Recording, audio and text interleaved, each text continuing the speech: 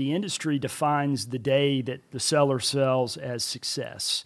And it should be celebrated. There should be a celebration. It was hard work to get to that closing. But I learned the hard way that success is less about that day as it is about perhaps a year or two later when I meet back up with that client and I hear what happened from the closing table to that day.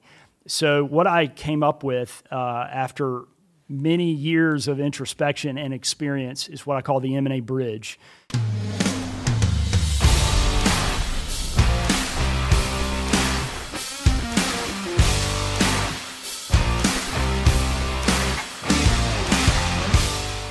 Hi, this is Studying Your Way to Success, and I'm Eric Weir. Mergers and acquisitions. I'm talking today with Hagen Rogers. What are mergers and acquisitions? He's going to refer them to as M&A. Okay, what are mergers? What are acquisitions? First, I'll say that, and I said this before we started, I actually cynically say there's really no true merger. That's used all the time in the field, but there's always a buyer and there's always a seller. So while merger of equals, you hear that term a lot, the fact of the matter is there's typically a buyer and a seller of a company. So M&A or mergers and acquisitions are typically acquisitions where there's a buyer. The buyer can be a strategic operating company, a company that's in your industry who wants to buy your company and take it under its wings. There could be a financial buyer. Financial buyers can be private equity funds, hedge funds, family offices that instead of managing a portfolio of stocks and bonds, they may have a little bit of that, but they also buy and sell companies. So M&A is the process by which you either sell or buy a company. And within that huge, wide umbrella, there are many different steps and processes involved to do it well. So M&A or merger and acquisition are the steps and processes from which you buy or sell a business effectively. Yes. Okay. How do you, as an advisor in mergers and acquisitions, how do you get paid?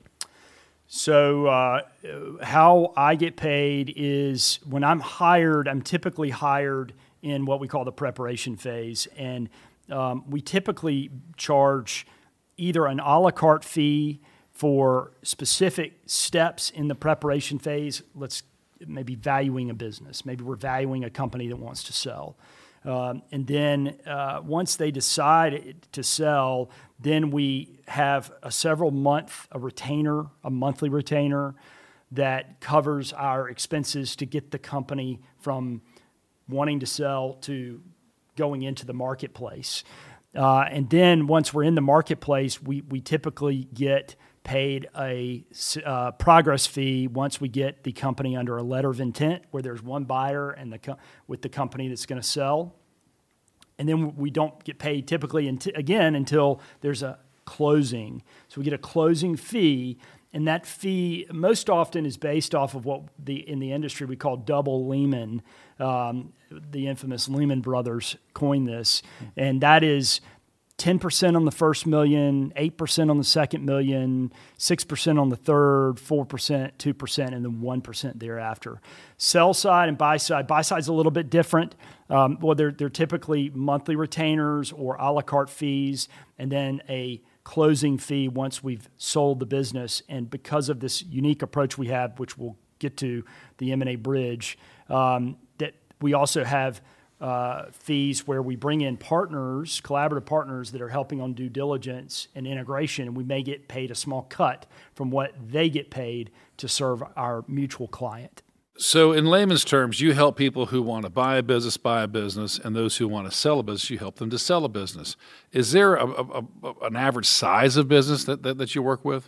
Yeah, so the industry would classify Watermark as working with the lower middle market, and that sounds derogatory, but basically that is helping companies on the sell side that are typically revenues up to $50 million, and then on the low end typically are maybe a little south of $10 million, that range. So typically 10 to 50 million revenues, and then on the buy side, the clients are typically revenues $70 million to $500 million, but they're looking to do a deal that is acquire a company that's typically around 10 to 50 million. Revenues. So valuations of companies, that's the nicest thing. What's a dollar earned worth if another company buys it? So smaller companies, due to maybe higher fixed expenses, maybe you could tell me why is that? If I earn $5 million as a small business or $2 million, and when I want to sell it, what's my multiple of my earnings? And then if I'm a larger company and I want to buy it, then why would I want to buy a smaller company? What does that do to my profits or to my shareholders or to my stakeholders? So you always, as a buyer, you always want to think about return on investment. And the return on investment, you look at that in hindsight after the acquisition is made, and you want to make sure that your return on investment is greater than what we call in the industry a hurdle rate, or the cost of doing the deal. Multiples they vary per industry. I have some data here that's current data on different industries, whether you're a manufacturer.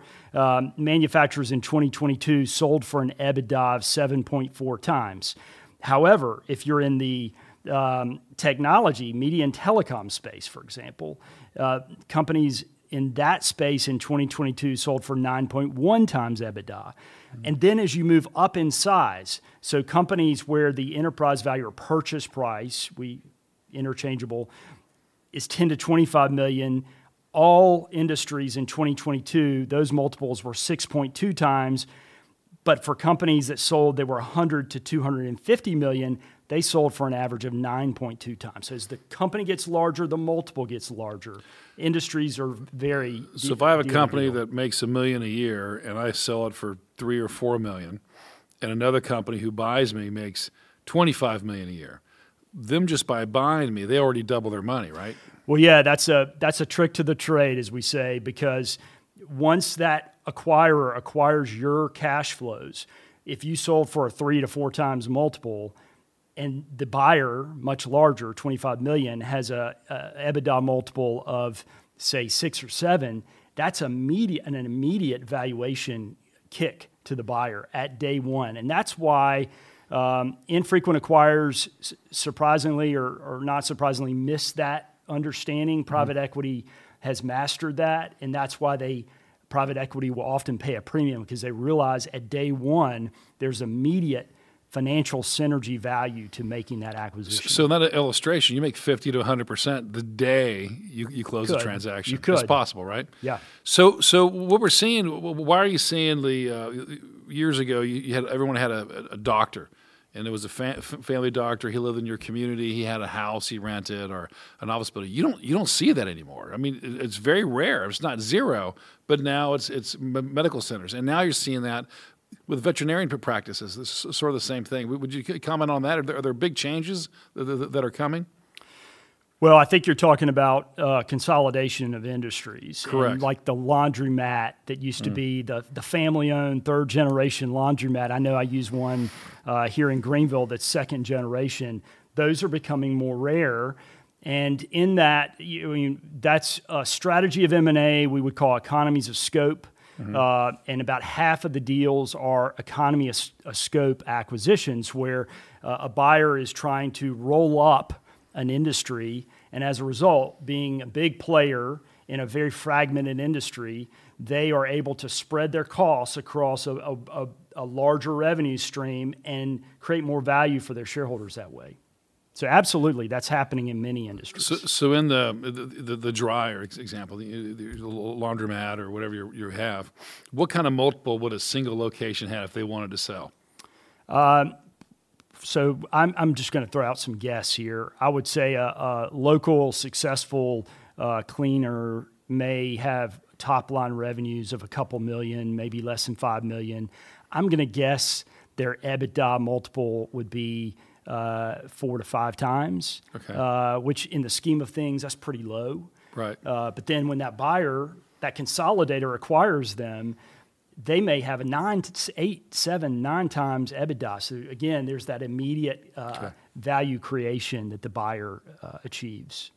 If somebody wants to learn more about mergers and acquisitions, or say I want to sell my business, say hey, I have a business successful, I've had it for X number of years, and I don't have an heir apparent, or I don't know what to do with it. I mean, how would you help somebody like that? Well, surprisingly, this is a major question that is different business owners that are very successful in building their company often don't know where to turn. There are a lot of places they go to.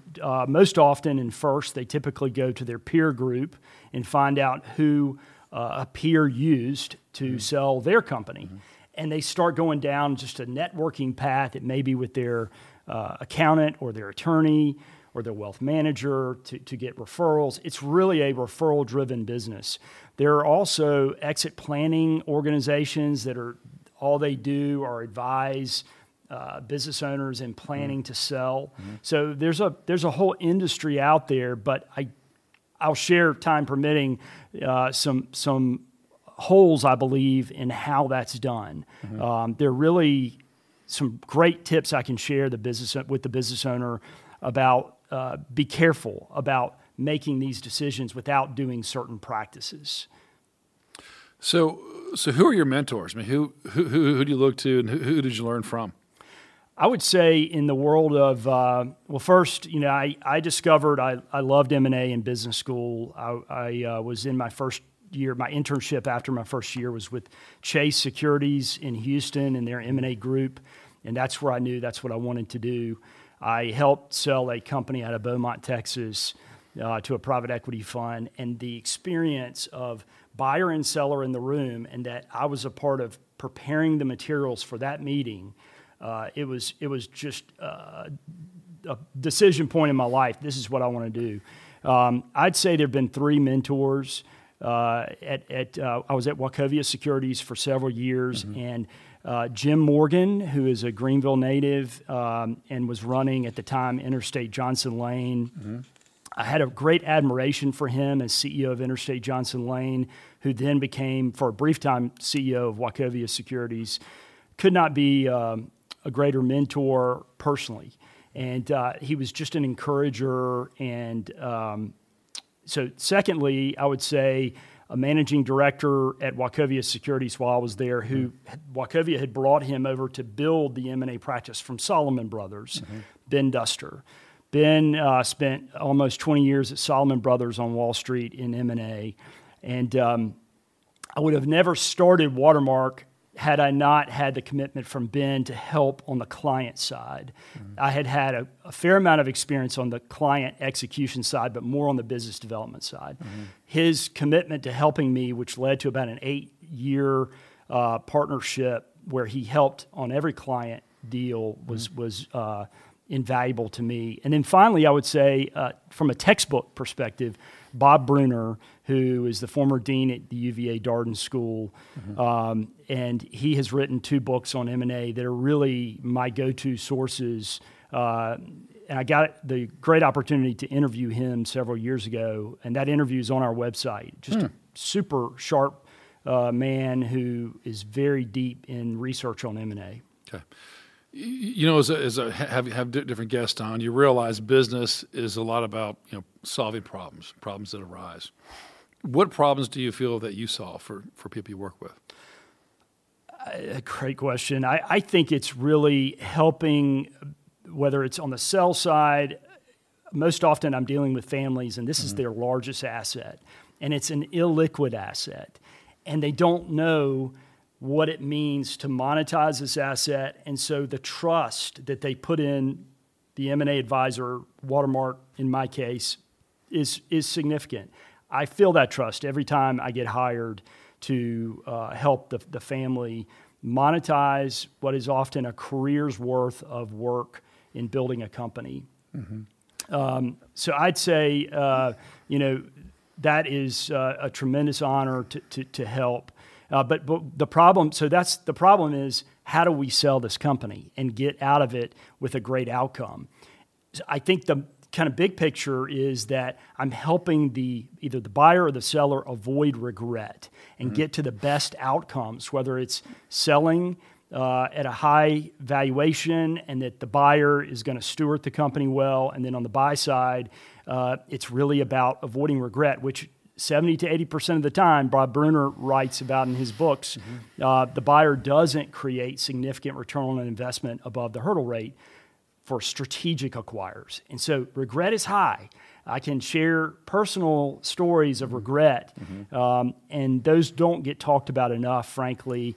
But I think it gets labeled as M&A's a greedy industry, and there are bad people in it. And the fact is that it's hard to do M&A well. And I've learned over the years there's a better way to do M&A, which we can talk about today, called the M&A bridge. Sure.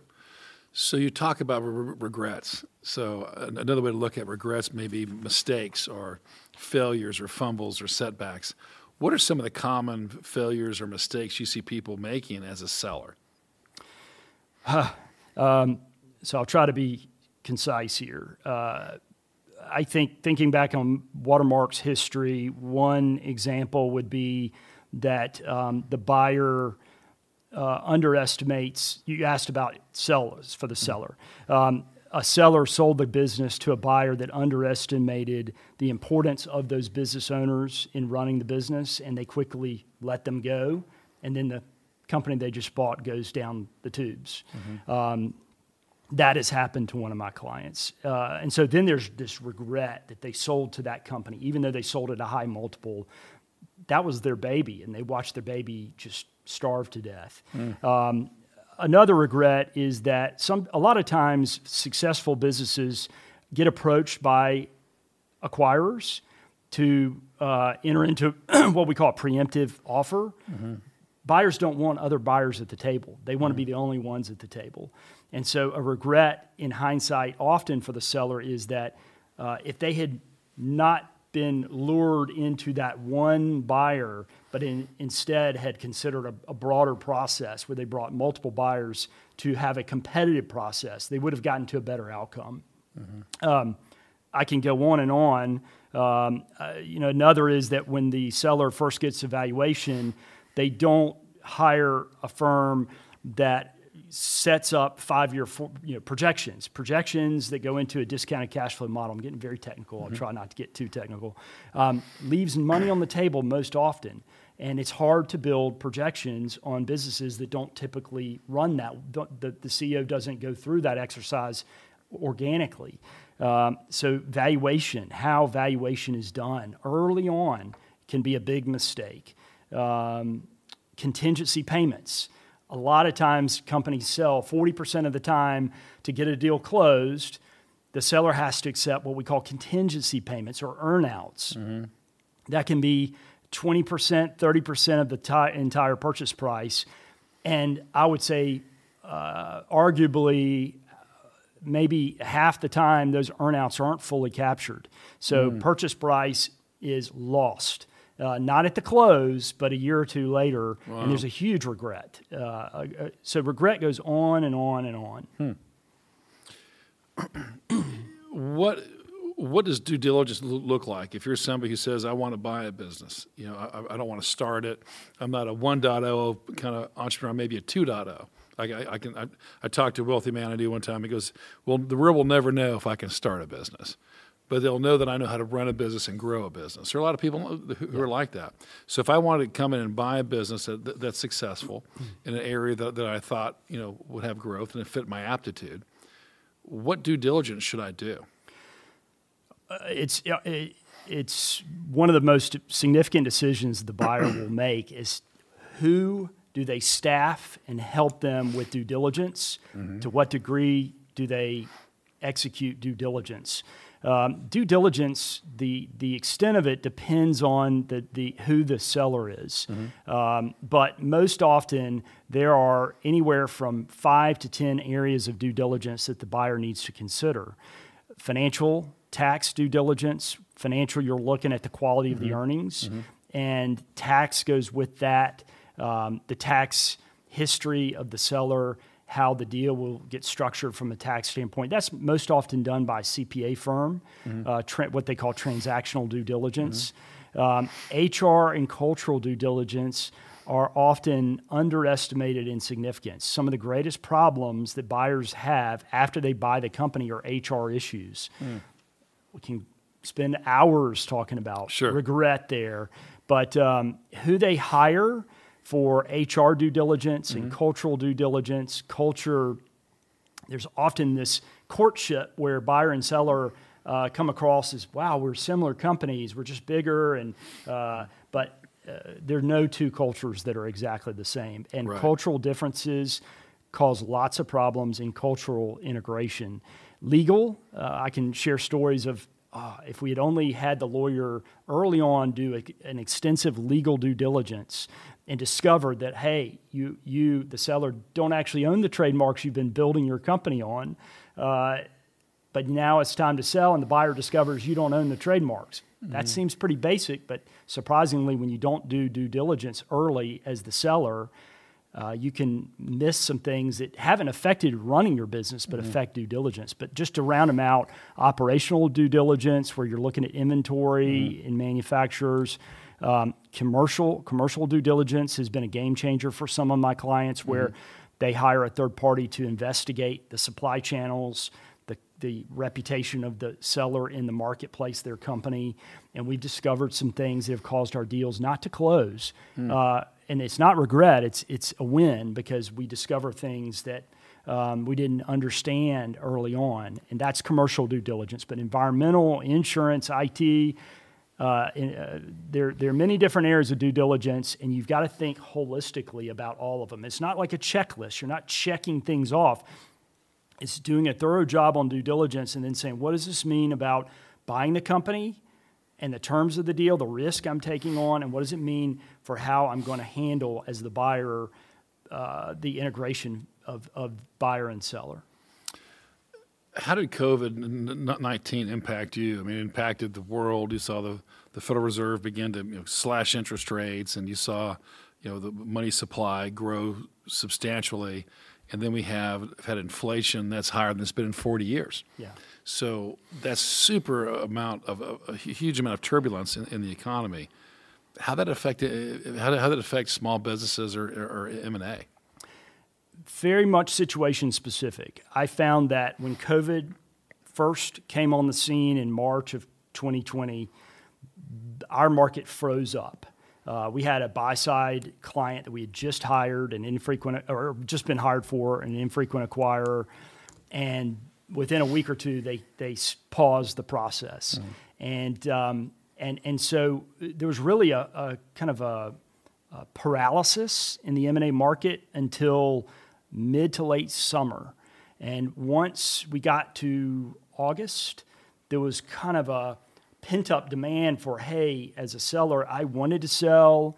I'm not going to let COVID hold me back. I want to move forward with the sell. And that really there was kind of an unleashing of a lot of pent-up energy behind M&A that carried on through the end of 2021. And then I'd say to the first half of 22. Record years in M&A. Now, with inflation, as that has reared its ugly head, and as you said, the highest inflation in 40 years, that affects valuations. And how does it affect this? Make it go up? Make it go down? How does it affect valuations? What I'm seeing is it's caused revenues to go up in my clients on the sell side. Their revenues are up year over year because of inflation and pricing, putting pricing changes into... Like if you sell concrete and the price of concrete goes up, you can sell less concrete and still have higher sales. Yeah, maybe less volume, but higher revenues because of the price increases that have been accepted throughout the markets. However, with interest rates going up, not to get too technical, that affects valuations. So we are seeing valuations multiples moderate, and we don't think we've hit a bottom yet. But big picture, the volume of M&A was substantial. Mid last year, as the Fed, I'd say the June Fed hike was really a tipping point that slowed the larger end of the M&A market. It slowed acquisition activity with large deals, not so much with the lower mid market. So we see a continuation. And Eric, interestingly enough, I've shared this with my market that M&A has decoupled to a great extent from the economy. That is because over the years, corporates that make acquisitions have built up huge levels of cash. Private equity funds have record level of capital to invest. So even as the economy weakens, and we think it will continue to weaken, to what degree I can't say, but we're not to the bottom yet, in my opinion. That hasn't, M&A has moderated, but it's not a one-to-one parity for the economy's a recession if that happens to a great extent. M&A is not going to slow significantly because it is decoupled from the economy to an extent. Okay. You use the R word, recession. Yeah. So do you think we're in one? We're going to be in one. I heard I was watching CNBC this morning on the elliptical, and they were talking about the surprising strength of the economy, and how rates are already like 4.7%, and they're expecting now to go 5.5%, just because of the strength and the resilience. So, what does that do when the cost of money goes up? And do you think that can cause a recession, or do you think we're already in a recession? Well, for me, I've never watched the markets more closely than starting in, say, 2020, 2021, and I was frankly shocked at the COVID policy of the injection of money supply into the marketplace, a shocking increase in money supply, which caused inflation. The jobs market has, interestingly, maybe surprisingly, held up. So I don't know that we are in a recession now. The numbers don't prove that out at this point, but I think that as interest rate hikes continue, and the Fed does, from everything I hear, the Fed will continue to raise interest rates, maybe not at the rate hike per month at what we saw in 22, but I do think we will see a gradual slowdown in the economy as the job market weakens further. And what does that mean for M&A? I think that for the seller, it means you've got to be what we call an athlete, or ideally an elite athlete. Mm-hmm. If you're an athlete, or if your company is an elite athlete, it will hold up well.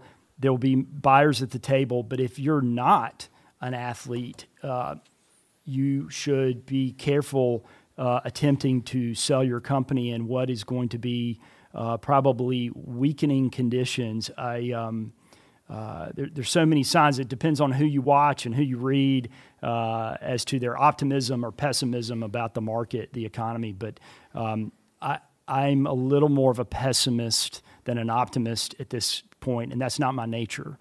So, right. I talked to a family office in Dubai yesterday, and they were saying that they expect things to get more challenging as well. So I've heard that a few times. So we talk about in the book I have, Who's Eating Your Pie? Faith, family, fitness, finance, and friends, and all 5 areas are important, difficult to balance, and to try to seek to have a harmony in the areas. How do you harmonize finance in your life? Because this is your business, and how do you do that? And you hit your objectives and hit your goals and advise other people? What a tough question. I also believe in balance and use similar categories that you're describing. And with finance, I assume you're asking in relationship if you're running a company, right. How do you harmonize finance? I think it starts with being realistic about where you are today. I think you've got to do more research today on where is your money and what investments is it in.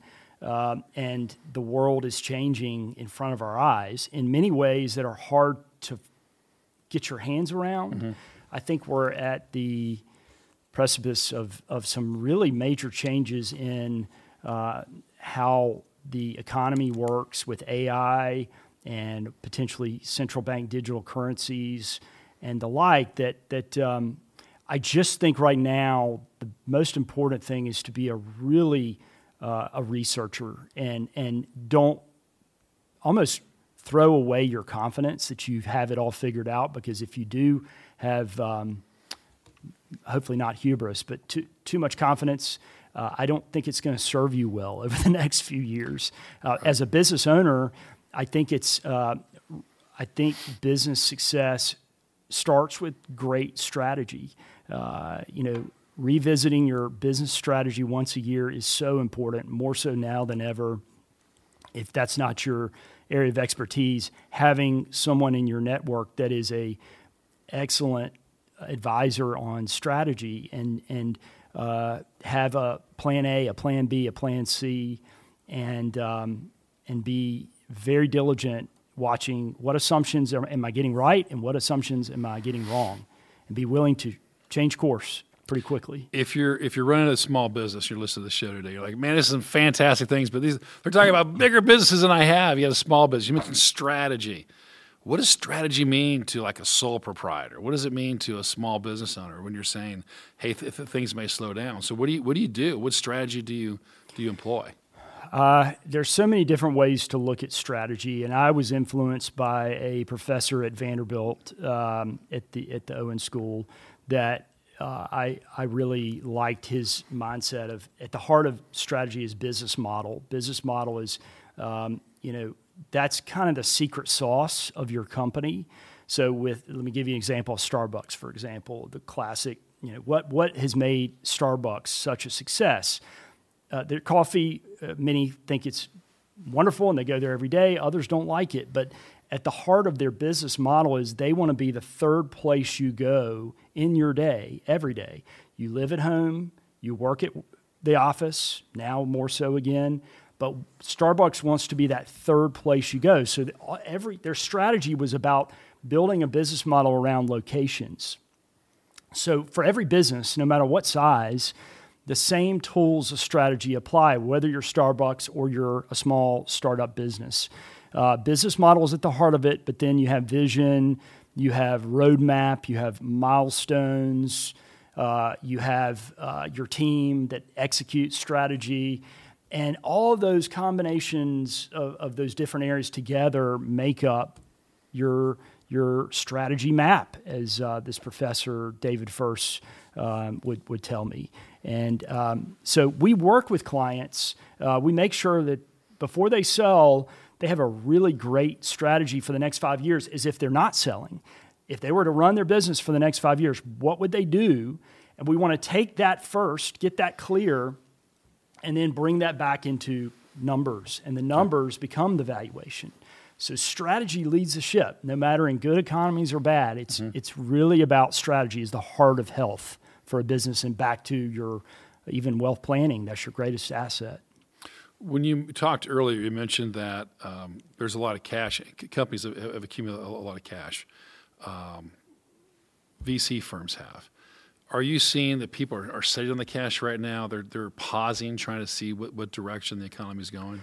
I think more so in the VC, and I don't interact much with VC, but I do hear that VC investment has slowed, more reluctance there than in private equity, private equity is dealing, more with operating companies that are generating at least $1 or $2 million in operating income, or EBITDA, as we use internal in our industry. So PE has not slowed down. For the most part, there's tremendous levels of capital, and they continue. The savvy buyer, Eric, is really leveraging this point in history that we haven't seen now for over a decade, where the market shifted in 2022, I'd say, from being a sell-side market for over a decade to a buyer's market. And we're in a buyer's market right now. So those acquirers who know that if you acquire in a recession or a downturn, you typically have better outcomes from ROI, from return on investment, than if you buy only in good times. There are less buyers at the table, and valuations are not as some people say frothy as in good times. So if buyers are slowing, there are fewer buyers, right? So the cost of money goes up. The amount of people able to buy or desiring to buy goes down. So that's a slowdown, effectively. When things slow down, people get concerned. Is that right? When they get concerned, they continue to be cautious. which again accelerates the slowdown. It's a vicious cycle. It's a vicious cycle. Yeah. So we are setting up, from your view, for a slowdown that may even slow at an increasing rate.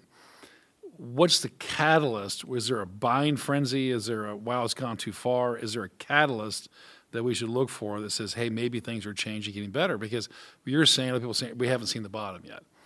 Well, I think what does the bottom look like? The consumer, we haven't seen the full extent of the downturn on the consumer. Mm-hmm. I talk to different people and they say, hey, I was on a plane and I went on this vacation and things are hopping. And yet, so I don't think we've hit the realization of credit card debt is up. Credit card payments are slowing to be on time. They're not as there's delinquency or delay in paying the credit card company. So I think that we haven't hit a bottom yet, so the savvy buyer recognizes that, hey, we want to buy great companies in recessions or downturns, and now's our time. And so I think that.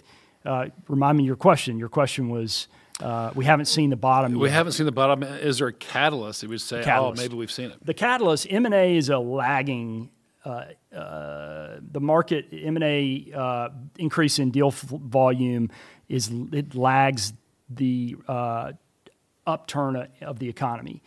If you look back over 50 years, when an economy turns, go back to the 70s when we had a really downturn, and then it started coming out of that downturn in early 80s.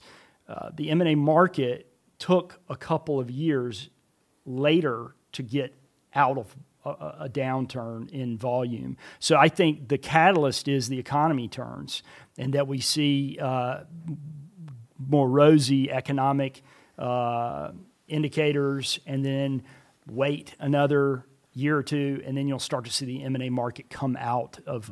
But again, it's not going to be as dramatic or severe a downturn in the M&A market as the economy. I see. Well, in front of us are blocks. I came by your office. I guess I've known you maybe 15 years or so now, thereabouts. And I came by your office one time to talk about merger and acquisitions.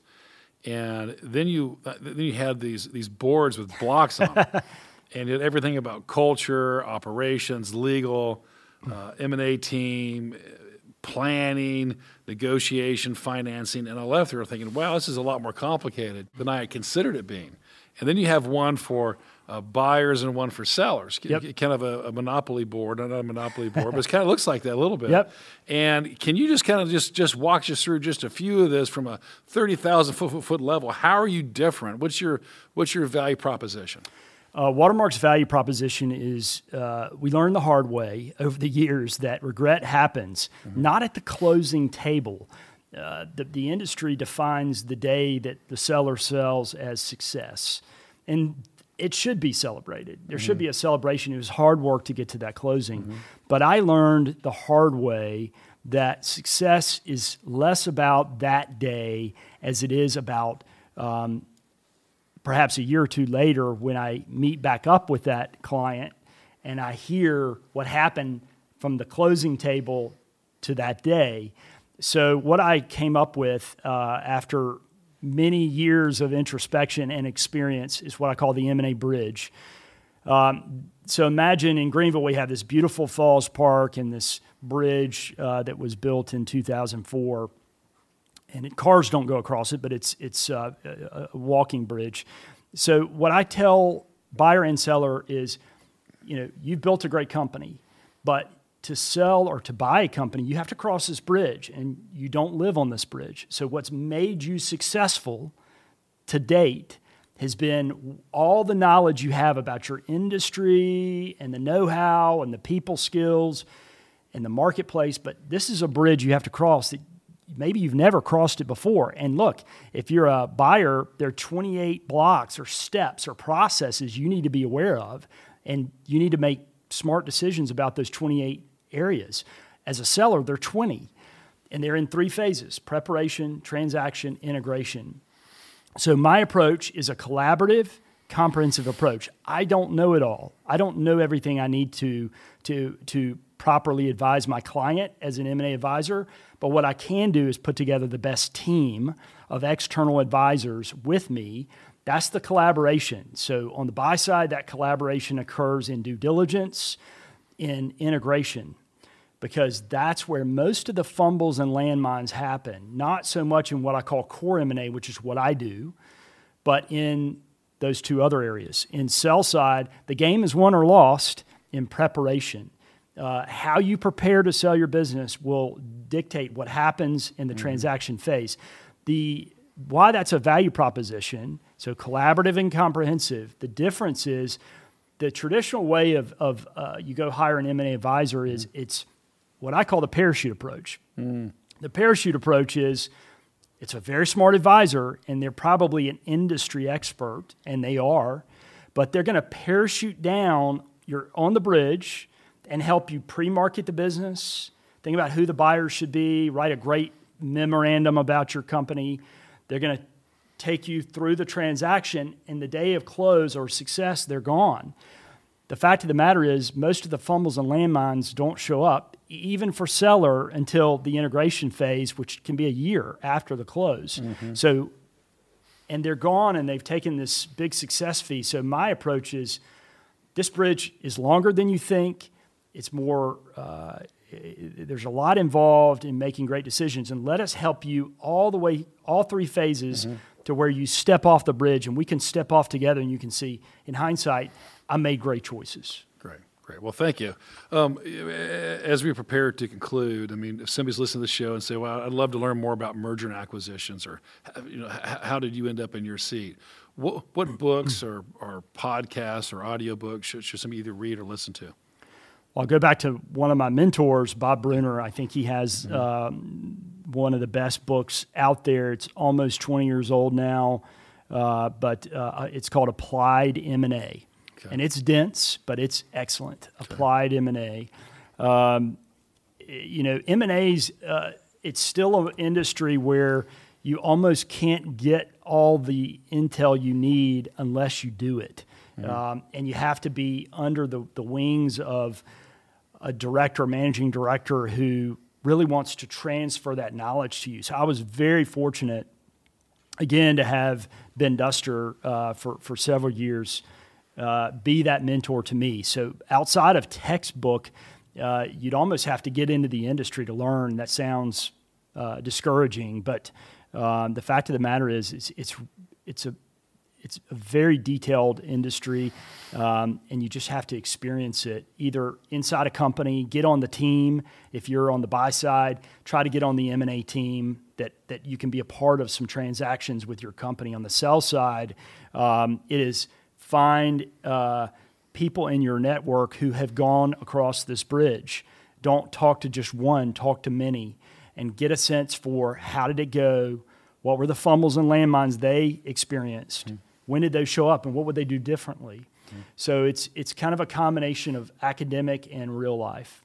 Great. Well, thanks a lot, Hagen. I appreciate being on my show today. It's my pleasure, Eric. Great. And thanks for joining us on another episode of Studying Your Way to Success with Eric Weir. My special guest today was Hagen Rogers. Thank you.